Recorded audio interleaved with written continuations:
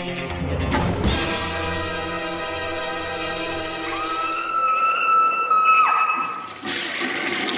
guys, what's up? This is week 94, and Excuse King is back. I'm going to be talking a little softer because I have like strep throat or something. I'm sick, so Excuse King. So if it's bad, it's cluttered, blame it on the strep throat.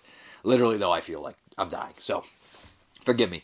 And I want to apologize to Derek Bourgeois because this is his episode that he picked. This is week 94, Poliziottessi, Italian crime films, and he wanted me to cover like 5 Italian crime films. I did him a favor. I did 7. So we're going to hop into this. Let me talk a little bit about what Poliziottessi are. They are a subgenre of Italian film made in the 60s and 70s that are Euro crime inspired by American vigilante films and the American crime films. Some people say like French Connection. But they incorporate a lot of things like vigilantism, crooked cops, extreme left groups, extreme right groups, students, hippies, militants, all sorts of things like that. So they've been accused of being fascist, but it's more so kind of a judgment on all things, to be honest. I'm going to... sorry, I'm dying here. But the first one, I'm going to start off with... I didn't see any of these. I didn't watch any of them on purpose. I didn't rewatch like Almost Human or Street Law or Hitchhiker, Contraband or any of those ones. I wanted to start out fresh. So I started off with the Fernando de Aleu box set, and I started off with the first of the Milan trilogy. This is Caliber 9. Okay, Caliber 9 follows the story of this recently released mafioso, low-level guy called Ugo Piazzi. And essentially, this guy is supposedly, he went to prison and he hid some money before. That's what all the mob bosses think he did. But throughout the whole movie, he's denying it. He's denying it to his girlfriend, to the police, to all the other mafia guys. And they're roughing him up and giving him a hard time throughout the whole movie. He has a very unique look. To me, he looks like Fedor Emelianenko, which is kind of funny. But you start to feel bad for the guy, and you start to get on his side. The 2 cops in this movie are played by Frank Wolf and Luigi Pistelli, and they kind of represent one kind of an extreme from the left and extreme north, and they kind of collide. We have Luigi Pistelli's more for the people kind of deal, and Frank Wolf just wants to get the job done. And they have this turmoil that kind of shows the political stance of Italy at the time. They don't play into the story as much as you would think, but they are there, and they are good actors, and you will recognize them. They appeared in The Great Silence by Sergio Corbucci together, so that's kind of cool. Mario Adolphe appears in this one as well. He also appears in the other one coming up. But he was in Major Dundee, the Sam Peckinpah movie, and was believed to be considered for Emilio Fernandez's role in The Wild Bunch, El Mapache, which would have been very interesting. He plays this manic kind of gangster who's there to rough up Ugo Piazzi and find out if he has the money or not. He goes completely 180 all the time. He's very manic. He's very intense and very entertaining. This movie is kind of like a slow kind of build. There's some action here and there. It's well shot. You could tell it definitely inspired guys like Quentin Tarantino, but the ending is a knockout. It goes somewhere and you're thinking, yes, yes, yes. And then it has another twist, which I also loved. And there's a scene where someone gets punched in the faces, which got to be one of the most iconic scenes in one of these movies. I've seen it used as GIFs and everything. But very memorable ending, very great ending, very nice twist. And the ending really brought this one up. At first I was like, this is kind of average. And then when the ending came, I was like, no, this is a lot better than average. This is really cool. And I think that people will kind of like this one for sure. And if you're going to check out a Fernando de Leo movie, I would check this one out for sure.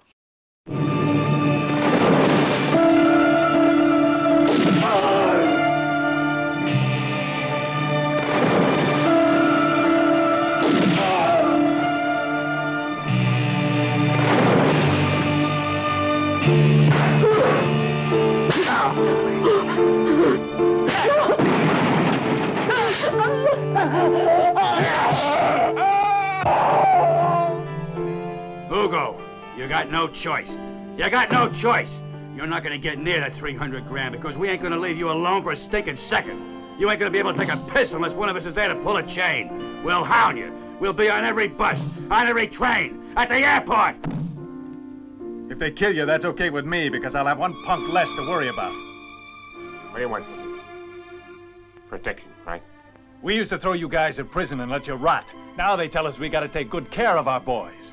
I'll tell you something you ought to know. One way or another, you're gonna give back that 300 grand. One way or another.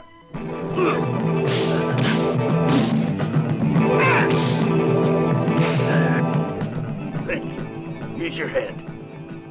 I am using my head. No, not for thinking.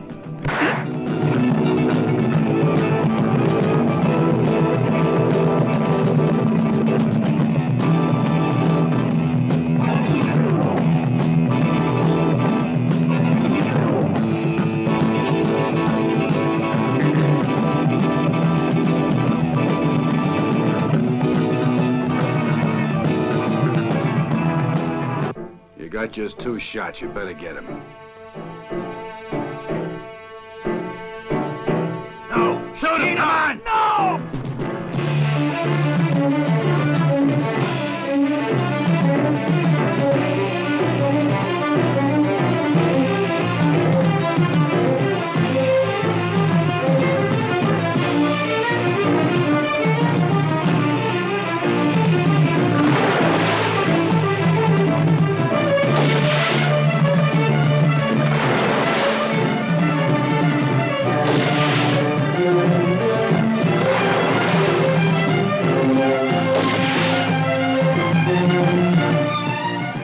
Prisons are all alike. What's different? No, there's no one I have to say goodbye to. If you really want to see me, bring the 300 grand. You gotta give your answer tonight, and you ain't got too good an answer. They'll make you pay and pay hard. There's no mafia anymore. The mafia's dead. Up to now, the police have always been at the service of the rich.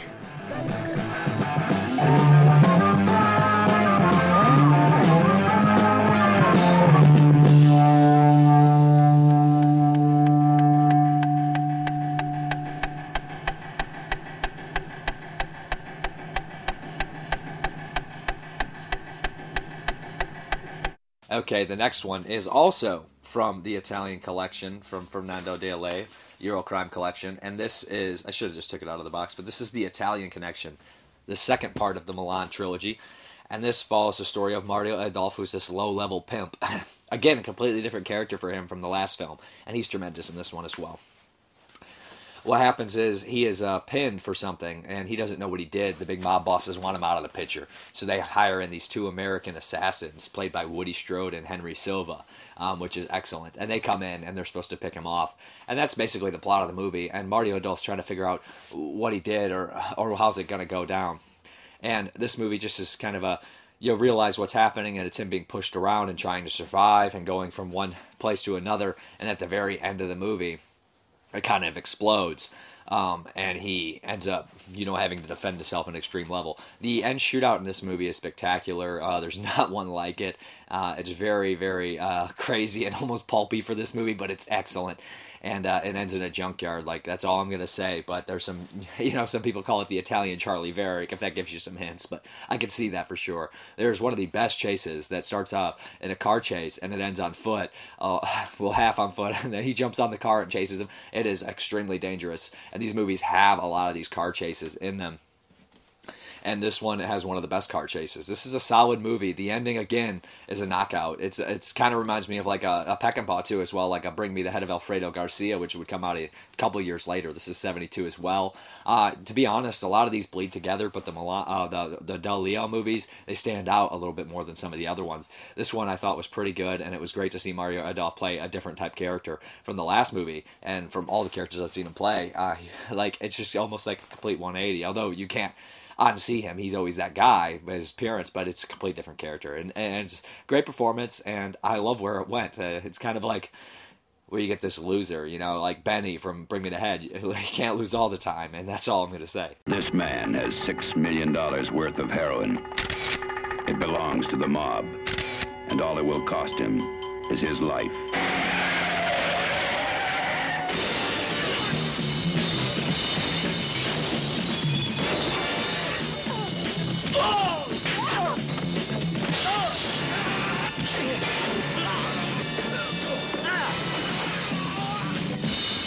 American International Pictures presents The Italian Connection.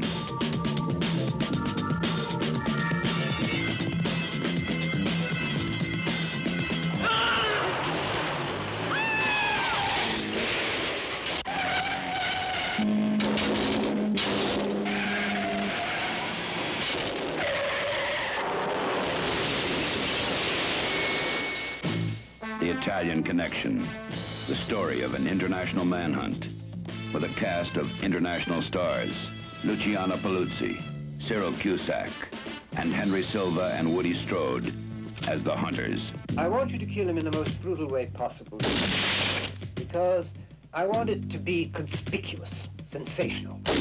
In other words, make it obvious that the job was commissioned by the New York bosses. They've come 5,000 miles to stalk their prey. Now, they're moving in for the kill.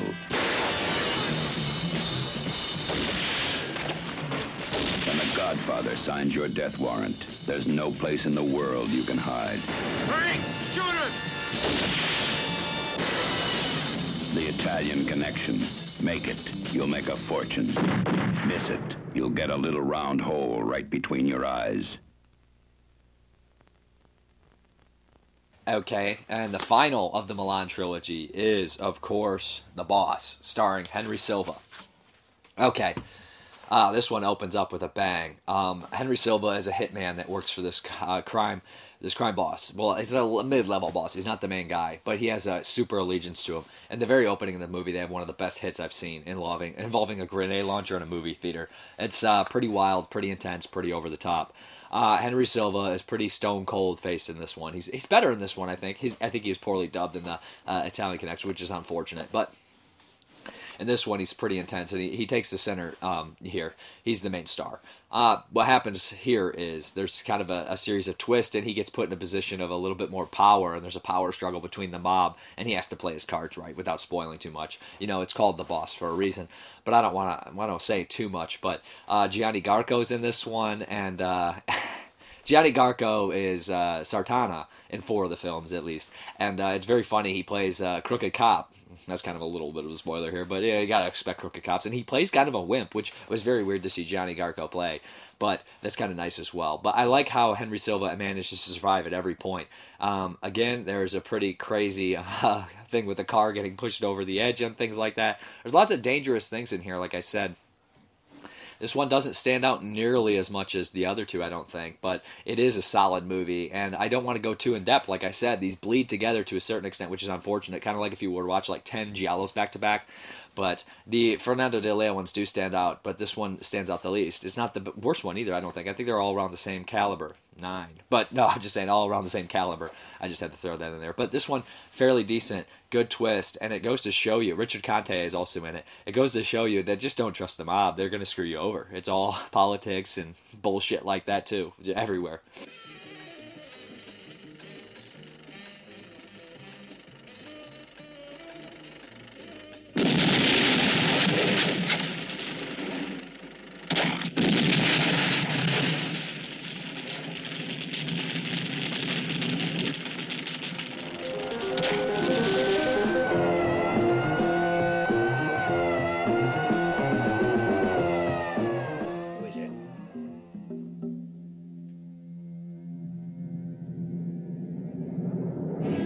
Cookie's men have kidnapped Rena.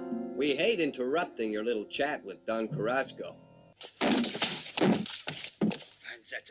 you son of a bitch. Ah!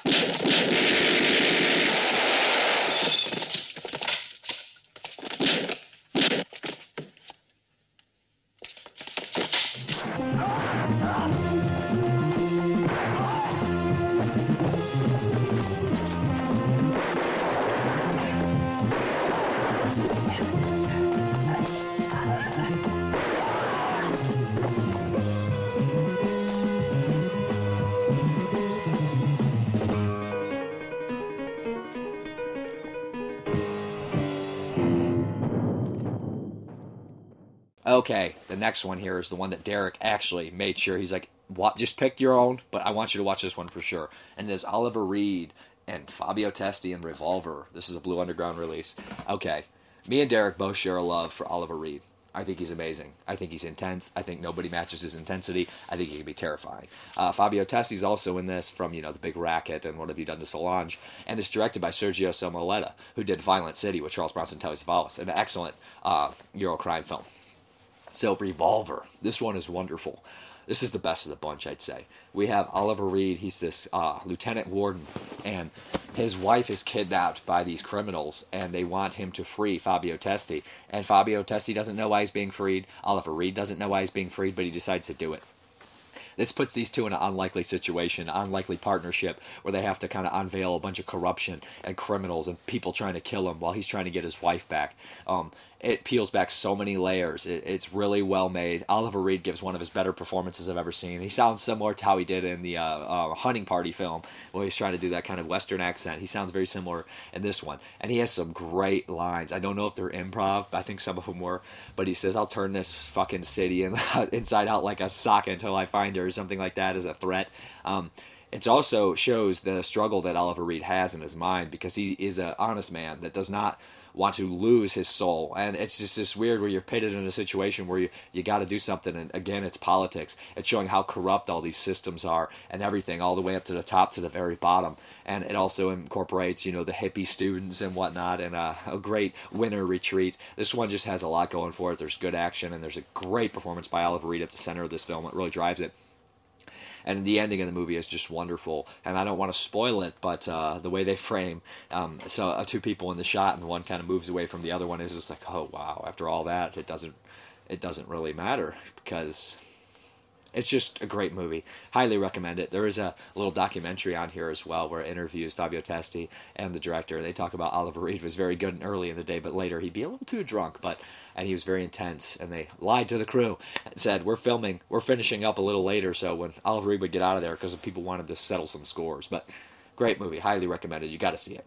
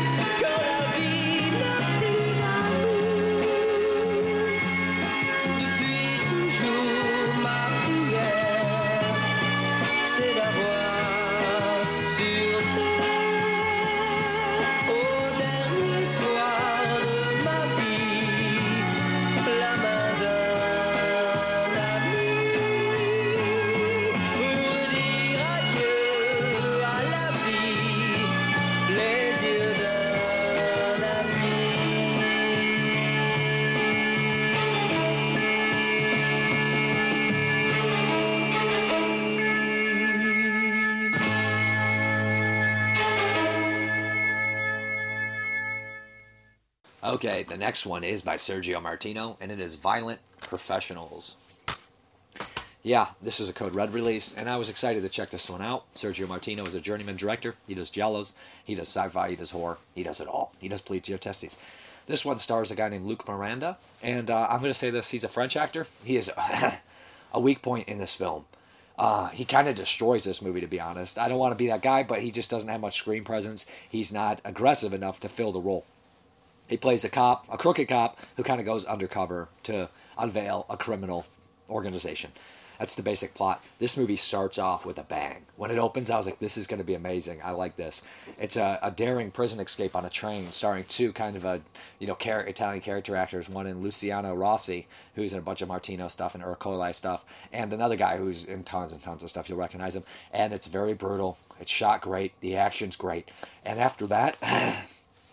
we go 45 minutes of him deep diving in the underground, and it's completely boring. It's not very interesting. It's very lackluster, to be honest. I can't think of much to it. Richard Conte's in it. He beats some people up. He's just not as believable as somebody like Franco Nero or Oliver Reed or Fabio Testi going through these places. So it kind of hurts the movie, to be honest. I don't want to be too negative on it, so it's going to be very brief review. It's not absolutely horrible, like I said, but the opening of this movie promises something that it can never reach again. The train stuff is all great. The shootouts there are amazing. But after that, it's just kind of lackluster, and you think you'd rather see the story about him tracking down these criminals. It kind of paints his character in the opening, but it doesn't do much for the film after that because it's so good. And like I said, I can barely remember anything about this, and I saw it less than a week ago. So it's a very poor review for a movie that I think deserves it necessarily, but I don't think it's very memorable. I even had to watch the trailer to refresh me, and I was thinking, no, this is not bringing back many memories. But that is The Violent Professionals by Sergio Martino. They all can't be winners. It does have some decent point of view and a decent car shootout where that you see it in the trailer where he jumps out and does. There's some brutal stuff in here too. There's some mean-spirited stuff, which Martino kind of did a lot, involving a pregnant woman, but it just is not very memorable.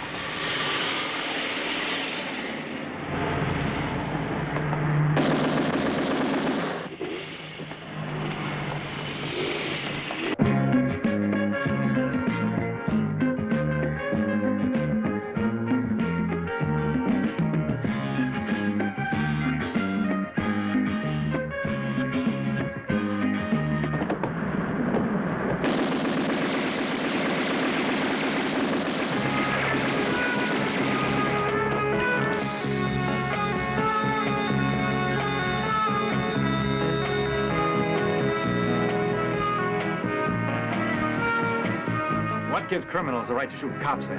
You're rationalizing, Giorgio. We've got to work within the law. I'm into something big right now. This long string of robberies across northern Italy. 12 months of sweat.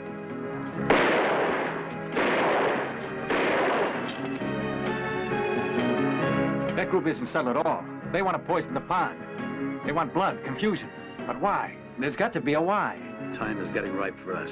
People are finally beginning to get fed up with the power vacuum in this so-called democracy. You have 30 seconds to go. 30 seconds. Come on out with your hands in the air.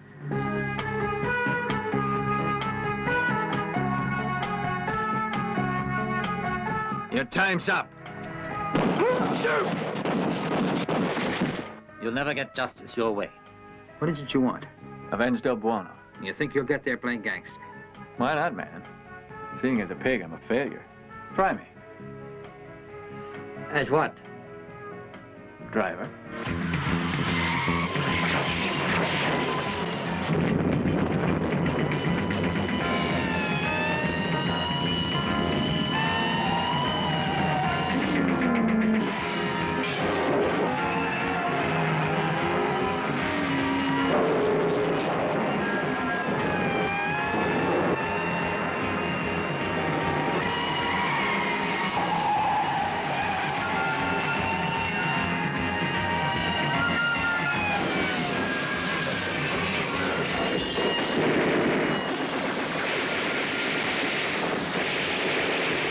I'm a different sort of policeman.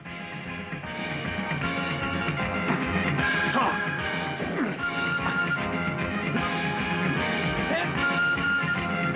There's no way to prove it. Nothing to go on. While the police are looking for proof, you think they're going to wait?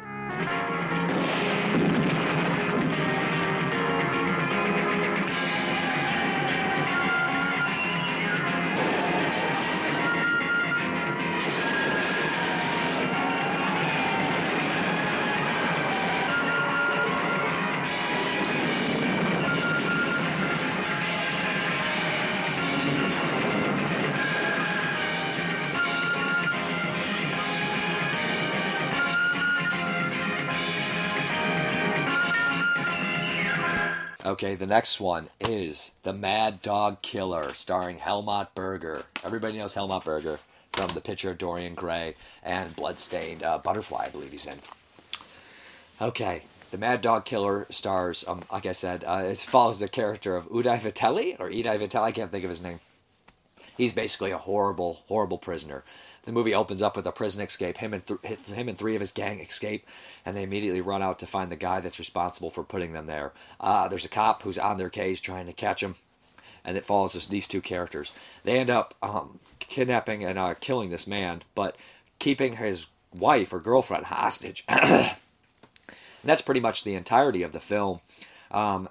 He kind of hides in disguises and things like that, and the cop is kind of being involved with the woman and knows something's up, and they're kind of almost like a three-way, not really a love story, because Helmut Berger's just raping her repeatedly, so that's kind of going on.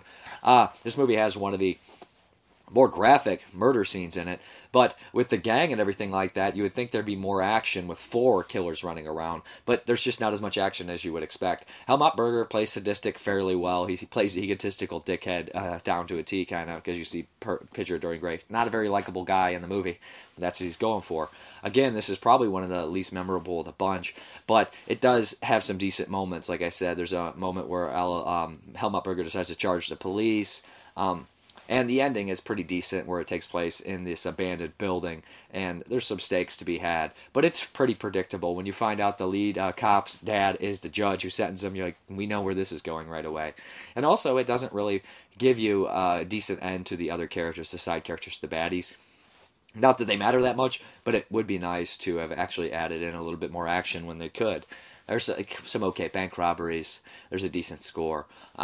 But, it's not as good as the score from, like, Revolver, which is by Ennio Morricone. But Mad Dog Killer, it's a movie that I've always wanted to see, a.k.a. Beast with a Gun. It's fairly solid. Watch it for big Helmut Berger fans. And it's a decent Poliziottessi that has some decent moments and some memorable kills. But it's probably known for its brutality. It's also known as Ferocious, which is a good name for it.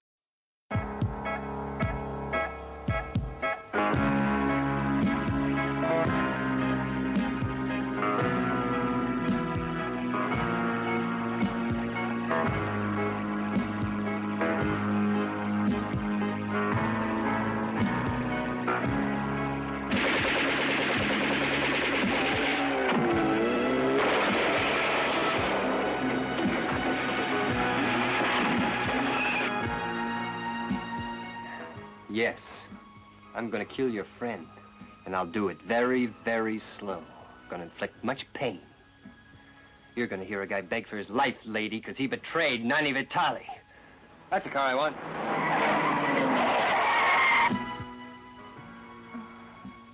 Don't worry, there will be no bloodshed.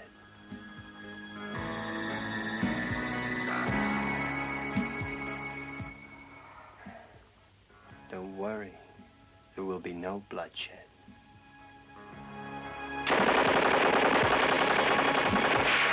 Police! The police! Rotten louses, I'll flat all of you! Go on!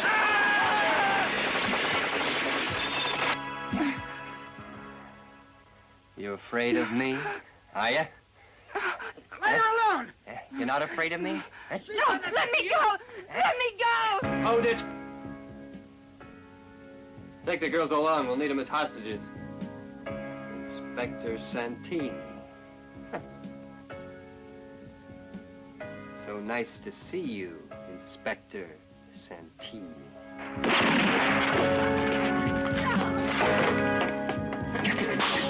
What'd you shoot him for, you crazy? I'm sorry, I lost my temper. You're lucky you don't get a bullet in the brain. Check outside. told you, no one ever comes here. Hey! Shut up! He needs a doctor! You can't leave him like this! Let me go!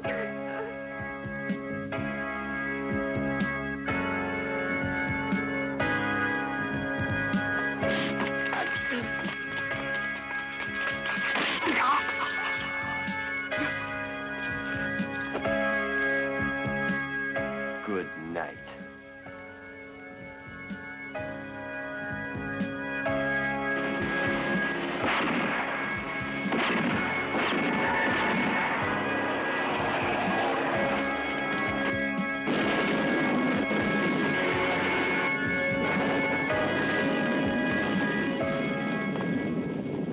Okay, the next one is the VHS Voyage, and this is going to be a little different because I'm doing some Patreon picks after this, because I managed to make the VHS Voyage a Polizio Tessie too. This one has never hit DVD or Blu-ray American stateside, and it is the Ennio Castarelli Franco Nero vehicle, High Crime. Yeah, this was made in 1973. That's kind of a pattern, early 70s for all these movies, really. And it follows Franco Nero, who I believe is a lieutenant, and he is completely insane in this movie. He's constantly on inhibitors, snorting them, and he's completely manic, and he's yelling at everyone, including when he goes home, he yells at his wife. He's very upset. But he's in a... he captures this guy who's involved with this drug deal. They're taking him to arrest. He gets out of the car for a second. The car blows up, killing his perp, and a bunch of cops. This upsets him greatly, and he's going to get to the bottom of this no matter what. This leads him into somewhat of a corruption thing where he's pushing on his superior to release these files. His superior is played by James Whitmore, which was really nice to see from Shawshank Redemption. He's pretty good in the movie. And Franco Nero drags the whole story along, and to be honest, his dubbing, I think he might have even dubbed his own voice. It's very hard for him to follow. He's like, and you're just like, I don't know what you're saying. I wish there was subtitles. So it gets a little jarring at points, and you miss some plot points. There's a really great kill involving a hook in an abandoned, docking place, which I thought was really unique and cool. And there's a shooting. Ennio Casarelli manages to shoot action amazing. He's definitely takes that Peckinpah style where it will go slow motion, and there's a death of a character that feels straight like from a Sam Peckinpah movie. It's done perfectly well. It's done excellent. It's emotional. The music kicks in at the right time. And the getaway in that scene is also top-notch. But Franco Nero is just insane in this movie. He's ridiculous. And the plot is the corrupt cops, again, trying to, he's trying to find out the DA and release this information to take down a bunch of criminals. And this one is pretty dark, as well as what is it, the Italian Connection gets very dark as well, which I don't want to spoil. That similar thing happens in both these movies, which kind of drives the lead character overboard completely, and it's very understandable. But Franco Nero gets hammed up kind of at the ending. I mean, not hammed up, but he has emotional scenes, and he does pretty good. There's some good, nice shootouts at the end, some decent action, but this one doesn't come together as well as something like Revolver, where the impact is so perfect and done so well in the acting. But it is solid, it is decent, and it has some of the best action of the series, and I would say it's the best slow motion scenes of all of them in High Crime. But Franco Nero is an intense, weird, kind of dislikable cop as well, but that kind of is a theme we have going for it. But yeah, that's the Polizio Tessie. I'd like to do some more. Hopefully I wouldn't be dying during them, but hopefully this is enough for you guys to be interested in the genre. I'm not an expert, as I stated before, but I do enjoy them. I love almost all Italian cinema. But yeah, that was 7 Polizio Tessie films, and I've seen a handful of others, but let me know which ones you would like me to check out, maybe down the line for a part 2. And again, thank you very much, Derek Bourgeois. Check him out on his podcast, Cinematic Attack, or Cinematic Apocalypse. I can't remember exactly. I think it's Cinematic Attack, and his YouTube channel, which will be links below. So yeah, let's hop into the trailer for High Crime. Top police officials slain in street. Chief Commissioner Scavino brutally murdered. Top crime buster gunned down in City Street.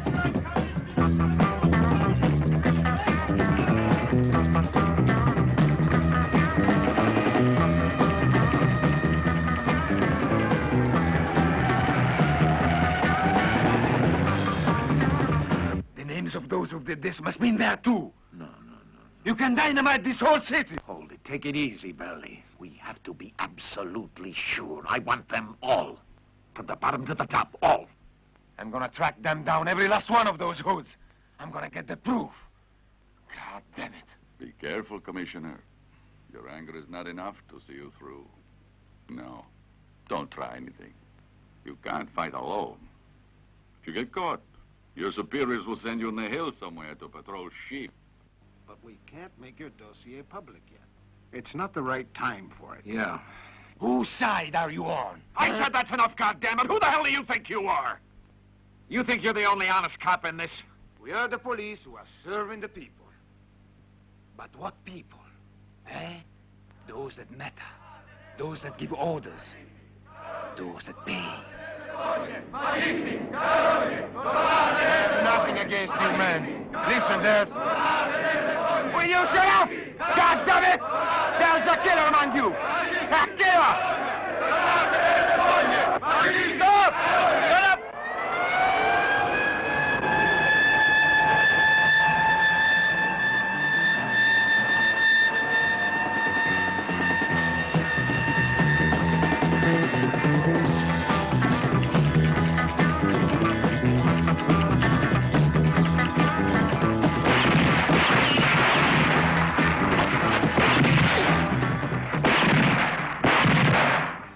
He's unrecognizable. Whoever ripped him apart did a good job. And our kids have to swim in this filth. Yeah. Who's going to stop this Mr. Belly? Be careful, Commissioner. You don't have the police to protect you. You know what I mean? If they can't get you, they'll get those close to you. The ones you love.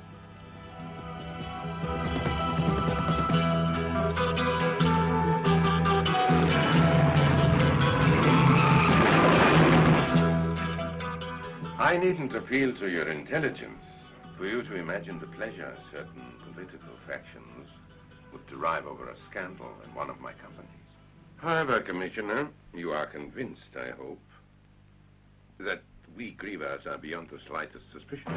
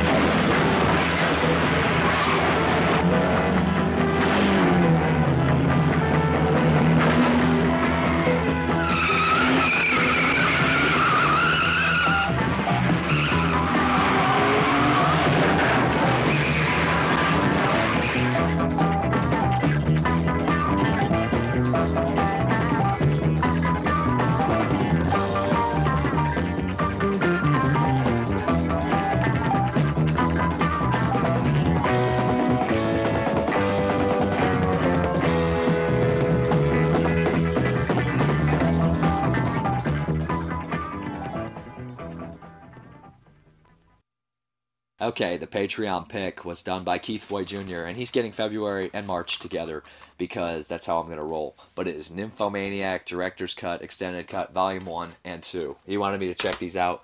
Now, this is a Lars von Trier movie. You guys know that I watched The Antichrist for the first time a while back, so popping in this one. Yeah, the extended versions. The first one is 2.5 hours long, and the second one is 3 hours long. Let's start with Nymphomaniac, Volume 1. Did I call it Necromaniac? I might accidentally call this Necromaniac because I'm so familiar with those movies. But Nymphomaniac stars the lead from Antichrist. She's great in this movie. And stellar stars guard. Bunch of people, Christian Slater, Shia LaBeouf. And believe it or not, this is the first movie I've ever seen with Shia LaBeouf. It wasn't purposely trying to avoid him. It just happened that way that I never saw any of the Transformers. I never saw Disturbia, and it came or Lawless, and it came to that point where I was like, I've never seen a Shia LaBeouf movie, and this is the first time I seen him, and I gotta say, he was pretty good. I enjoyed it. I thought he was good. This movie is fairly pornographic. Lars von Trier always likes to push those envelopes. He's one of these directors that can get away with almost anything. So, like that fine art director that just somehow they give him money and somebody crazy gives him money and he just does what he wants. Nymphomaniac follows the story of a woman. She's beaten in an alleyway. Stellar Stargars find her, takes her to his apartment, and they start to talk. She starts to talk about her life, her entire life from childhood, and there's all these strange metaphors and similes throughout, talking about how she's a nymphomaniac, and when she first lost her virginity, it goes into where she is kind of like a teenager, and how it's similar to fishing, and how you have to change your rhythms and things to catch fish. It's pretty great. Stellan Stargars plays this very intelligent man who's like super book smart, but probably hasn't experienced all that much in life. And him listening to these stories of these highly sexualized stories, and how this lead, she feels like she's such a bad person, and she's telling the stories and it goes over. And there is some comedy in here as well. There's some actually really great moments. And if I mistake, please, I'm sorry if I mixed the first two. If I'm saying a scene from the second one when it's actually the first one, but I believe the Uma Thurman stuff is in the first one, and that's some darkly comedic stuff, and also horribly upsetting at the same time. And while I'm watching this movie, sometimes I'm wondering, is Lars von Trier trolling me? Is this like a trolling thing where they start to have these conversations about these really dark stuff, and it's not just about nymphomania. It's almost like somebody was like, oh, I'm gonna watch this nymphomaniac movie and see a bunch of tits and sex and everything, and then they watch it and they're getting talking about right angles and people's fishing techniques, and they're like, I didn't pay for a movie with fishing techniques. And it's just like, he's like, yeah, you asshole, you're gonna learn something if you like it or not, or you're gonna be challenged with these crazy off the wall things. And then sometimes it's just off the banana, just stupid things as well, and you're just like, what is he doing? What is the motivation? Or is this just his interpretation of life? I don't know. He's a weird guy and this is a weird movie, but I thought the performance by the lead was great. The woman who plays her young is also tremendous.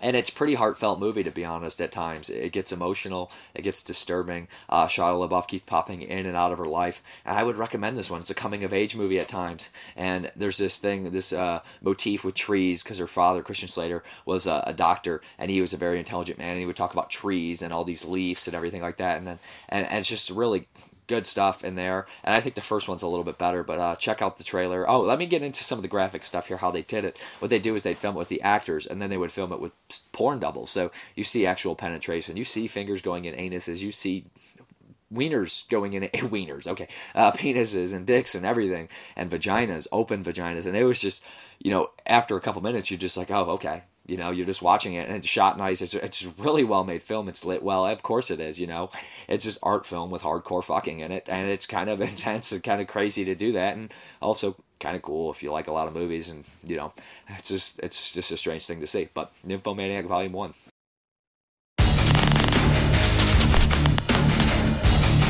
As a young girl, I discovered I was a nymphomaniac. Well, that's nothing to smile about. If you have wings, why not fly? If I asked you to take my virginity, would that be a problem? I don't see a problem. What if it's nasty? Then you just think of a bag of chocolate sweeties. I wanted to be picked up, put down, again and again. I wanted to be treated like a thing. May I tell you something? Sure. You're my first one. Really? I love you. And was starting to have trouble remembering who was who. I've thought about you often. Have you thought of me? Wow. Would it be all right if I show the children the whoring bed? You can't make an omelette without breaking a few eggs. Wow. It was rebellious. What did you rebel against? Love. I've never met a bad human being. Well, you have now. You think you know everything about sex? I can't feel anything. I can't feel anything. I can't feel anything. Perhaps the only difference between me and other people was that I've always demanded more from the sunset. More spectacular colors when the sun hit the horizon. That's perhaps my only sin.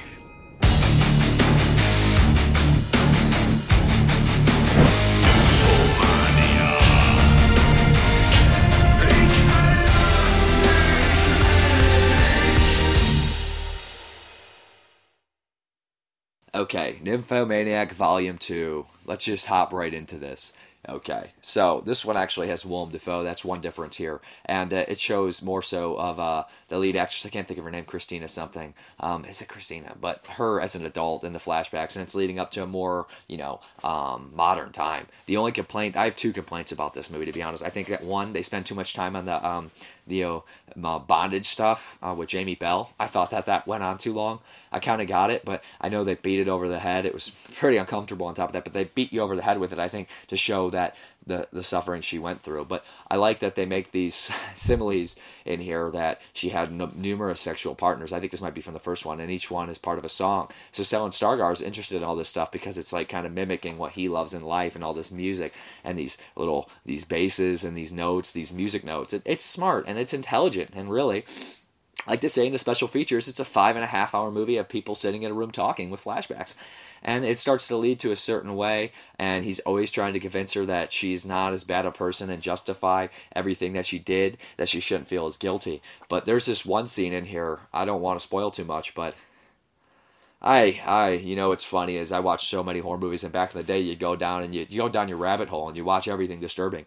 And, this movie had some really disturbing stuff in here, and it's a very touchy, hot button issue nowadays, and I don't want to really spoil anything, but it just shows what she's willing to do for her disease. And you know what? The way that it's portrayed in this movie, it's definitely a disease. And her interactions with other people, the way she treats other sex addicts in the movie, the way she becomes a criminal in her own. And then that scene is very disturbing as well. And they have a discussion about pedophilia and pedophiles that practice and don't practice. And she has these crazy viewpoints that, in a lot of ways you're listening and you're like, oh, I can see where you're coming from to a certain extent. But very intense. And like I said, the bondage stuff goes on a little too long, and the ending of this movie, I don't know what it was trying to say. It felt like obvious. It felt like if a horror movie were pretty good the whole time, and then the main character walks out on the road and gets ran over by a car and it ends. It's that kind of ending, and I was wondering, is this like the ultimate troll job here, or is this a statement that's saying, masculinity is disgusting? It's always like that. I just didn't buy it. It just didn't fit. It just felt really cheap. And it just felt kind of embarrassing, the ending. So it's just a little bit less than the first one. But I love the metaphor with the tree in here. That scene, that whole, recognizing yourself part is just a wonderful scene of her coming to terms with who she is and how she could possibly fix it. So there's some really good stuff in here. Great performances, ballsy performances. Looks good. It's an art film. I know a lot of people won't like this one, but I did. I thought it was pretty good, and I would really recommend checking them out, especially if you like Von Trier films, which I'm not too familiar with, but I'm willing to dive in, obviously, and check some out.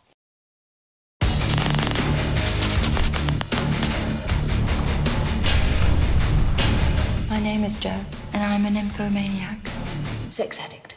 We say sex addict. I am a nymphomaniac, and I love my filthy, dirty lust. Sexuality is the strongest force in human beings.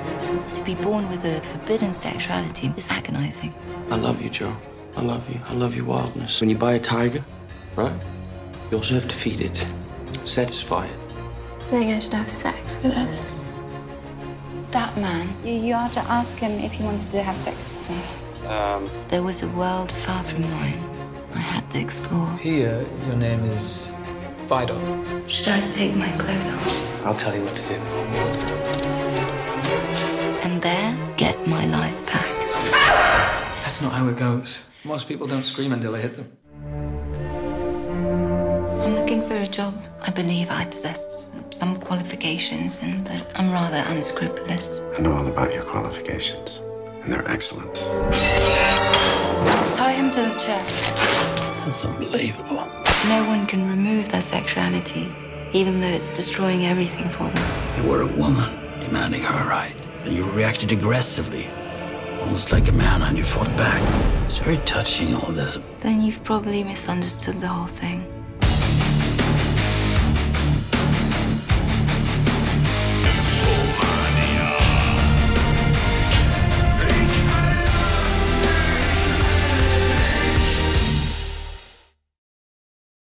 Okay, the next one is the Pick a Movie by Viper Rose, 1978. It is Joel M. Reed's Bloodbath.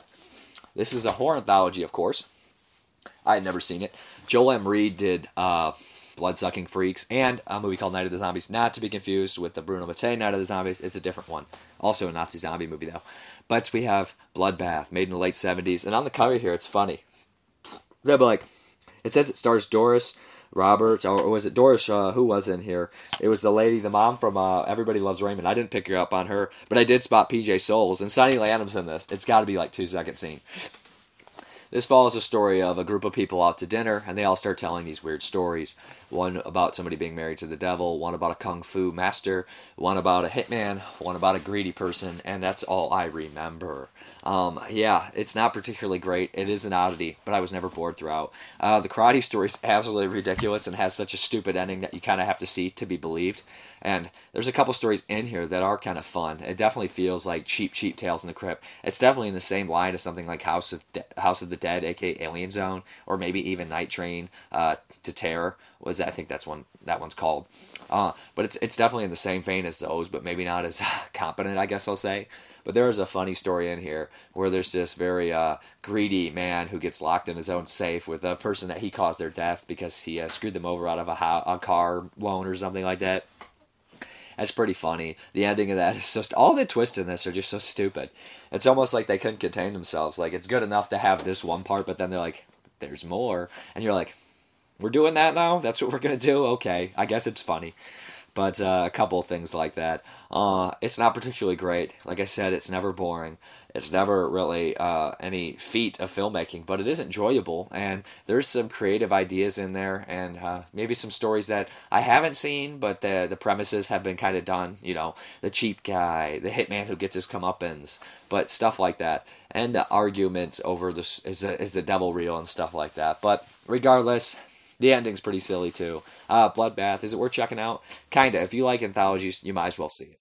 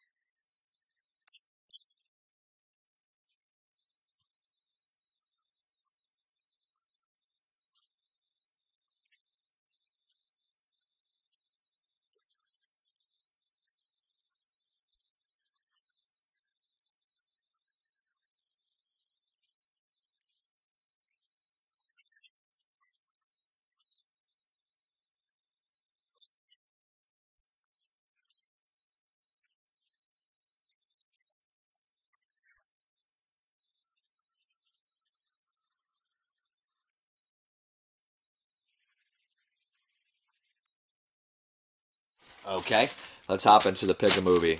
I can't remember who won last time. Oh, it was Clint Eisner or something like that. Still hasn't got to me. You know, if he doesn't, I'm just going to skip him. Try to find him and then nothing. Skipping him. Here we go. We have Matt Godfrey. I know he still watches. Still communicates. Let me know what you want me to check out, Matt. Congrats. I guess we're going to hop into the questions. Again, I want to apologize for being so sick and everything. Door Kitty Army. How do you like the Nymphomaniac movies? They did not hold my interest. I did not finish the first one. I let you know, didn't I? I enjoyed them both. First one more than the second one. Peter England. Question. Name your 5 favorite Giallo movies, excluding Argento. Okay, off the top of my head. Don't Torture a Duckling. What Have You Done to Solange? Blood and Black Lace. Your Vice is a Locked Room and Only I Have the Key, if you want to count that one. And what's another one?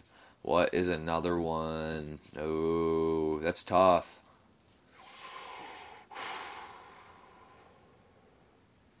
Lizard in a Woman's Skin. I'll go with that one for now, another faulty. I know it's probably not that one, but off the top of my head, I can't not register. Nick Mua. Not to be facetious, but why do you think that so many reviewers are white men? How do you feel about the backlash against this? Brie Larson, aka Captain Marvel, has spoken out about this many times. I don't know anything about that. I don't keep up with the news too much anymore. But I don't know. I guess it's just, how it's become. I don't necessarily think it's great that it's all white males. You don't get that many different perspectives. Although every human being has had their own perspective, it would be nice to see, some fresh takes on it. But if people aren't interested, if it's a thing that they're not interested, it's very strange. But if they're being pushed away from it, then that's a little bit, sad. So, I don't know why movies and movie criticism or critique appeals to white males, if that is the case. But, I don't know. Maybe just people aren't as focused on films anymore. I'm not sure how to answer that. I don't really have enough information on the idea, but it is kind of interesting to think about. Which actors do you always mix up? Debbie Mazar and Fairuza Balk. I used to confuse them occasionally. And that's all. That's the ones that confuse me, I think. And maybe no, I don't confuse them anymore. But why is it that directors who make fabulous first film always seem to disappoint their viewers, fans, the second time around? Are these directors resting on their laurels, or are audience simply too demanding? I think that what happens is either A, they can't live up to people's expectations, or B, the studio gets involved because they had a hit, they have less control of their own movie, the studio starts to play with it, and boom, there it goes. Or they get hired to make some big blockbuster, Marvel movie, and it's not theirs, it's the studio's, James Gunn seems like the only guy that could go in there and make a Marvel movie of his own. So. And then we got answers. This is from last week, James Grimmer. He got me his fight scenes. I was a little late on reading it. Fight scenes, which stand out to me: Bruce Lee versus Kang Sin. I'm not sure if I pronounced that. At the end of Enter the Dragon. Roddy Piper versus Keith David, and They Live. The chainsaw fight and Tiger on Beat. And Peter England, the question was, who do you consider the face of the Polizia Tetsi genre? And unfortunately, I only got one answer, which is a damn shame. But as Peter England, I consider Maurizio Merli the face of the Polizia Tetsi film genre, and Ennio Casarelli, Umberto Lenzi, and Fernando Del Leo the directors of the genre. That's pretty good. Okay, guys, sorry about that.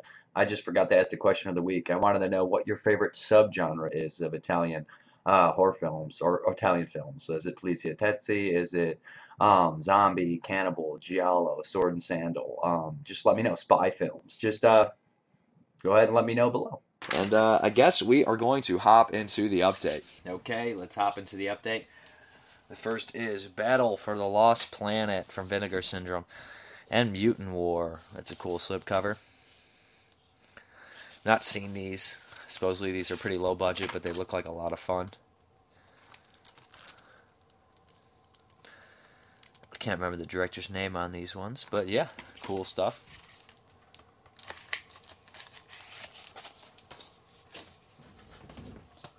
Then sorry about that. Wait. And then we have Party Line from Vinegar Syndrome. Again, nice slipcover.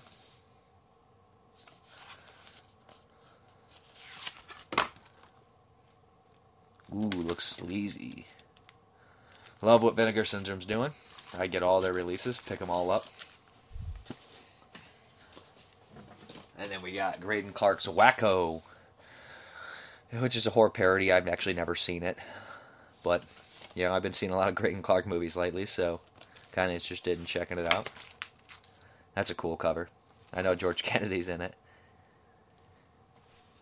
Not the only movie George Kennedy did with Graydon Clark. He did Uninvited, of course. And then we have Tinseltown,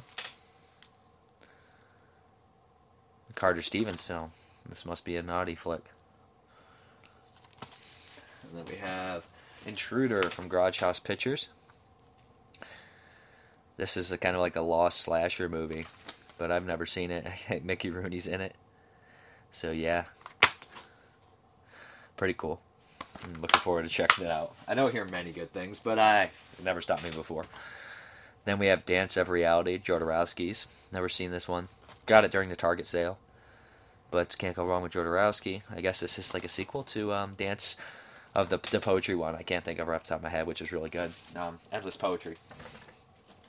Another one from the Target sale. We have Nomads with Pierce Brosnan. Never seen this. Got a pretty good deal on it, of course. Shout Factory, of course. And then we have our Scream Factory. We have Vampire's Kiss with Nicolas Cage and High Spirits. Another one from the Target sale. One of the latter double features I needed. Or last, I should say. And then we have Willow. That's right. I picked up Willow. I haven't seen this in years. But yeah, got it from the Target sale. There's another couple coming too I didn't get yet. But, of course, Warwick Davis, Val Kilmer. Fantasy movie. Liked it as a kid. Doesn't mean anything now. Then we have Dracula's Fiancé, a John Roland film. Not seen this. It also comes with Anne Lost in New York, which is cool. From what I've seen on this guy, I like his films, with the exception of Zombie Lake. Does anybody really like Zombie Lake? And for the last Blu-ray, we have David Lynch's Dune. I never saw Dune. I've always heard it is absolutely abysmal, but I can't just take that for take their word. I have to see it. I have to know. Yeah, especially after watching Jodorowsky's Dune. But then we're going to hop into some DVDs. We have the Face of Fu Manchu. Yeah, I think this is the second Fu Manchu movie. Maybe it's the first. I'm not sure. But I had the other three, so I had three of them, so I had to grab this one. And I had Christopher Lee, obviously. I had to grab The Vengeance of Fu Manchu as well. These are Warner Archive discs. So yeah, these should be fun. Not seen either. And the final Warner Archive is Tick, Tick, Tick with Jim Brown and Doug Taylor and George Kennedy. So, yeah. Looks pretty good. So, thank you very much, guys, for watching, and back to the video. Alright, guys, I hope you enjoyed the video. Again, sorry for my plague, but as always, you guys have a good one.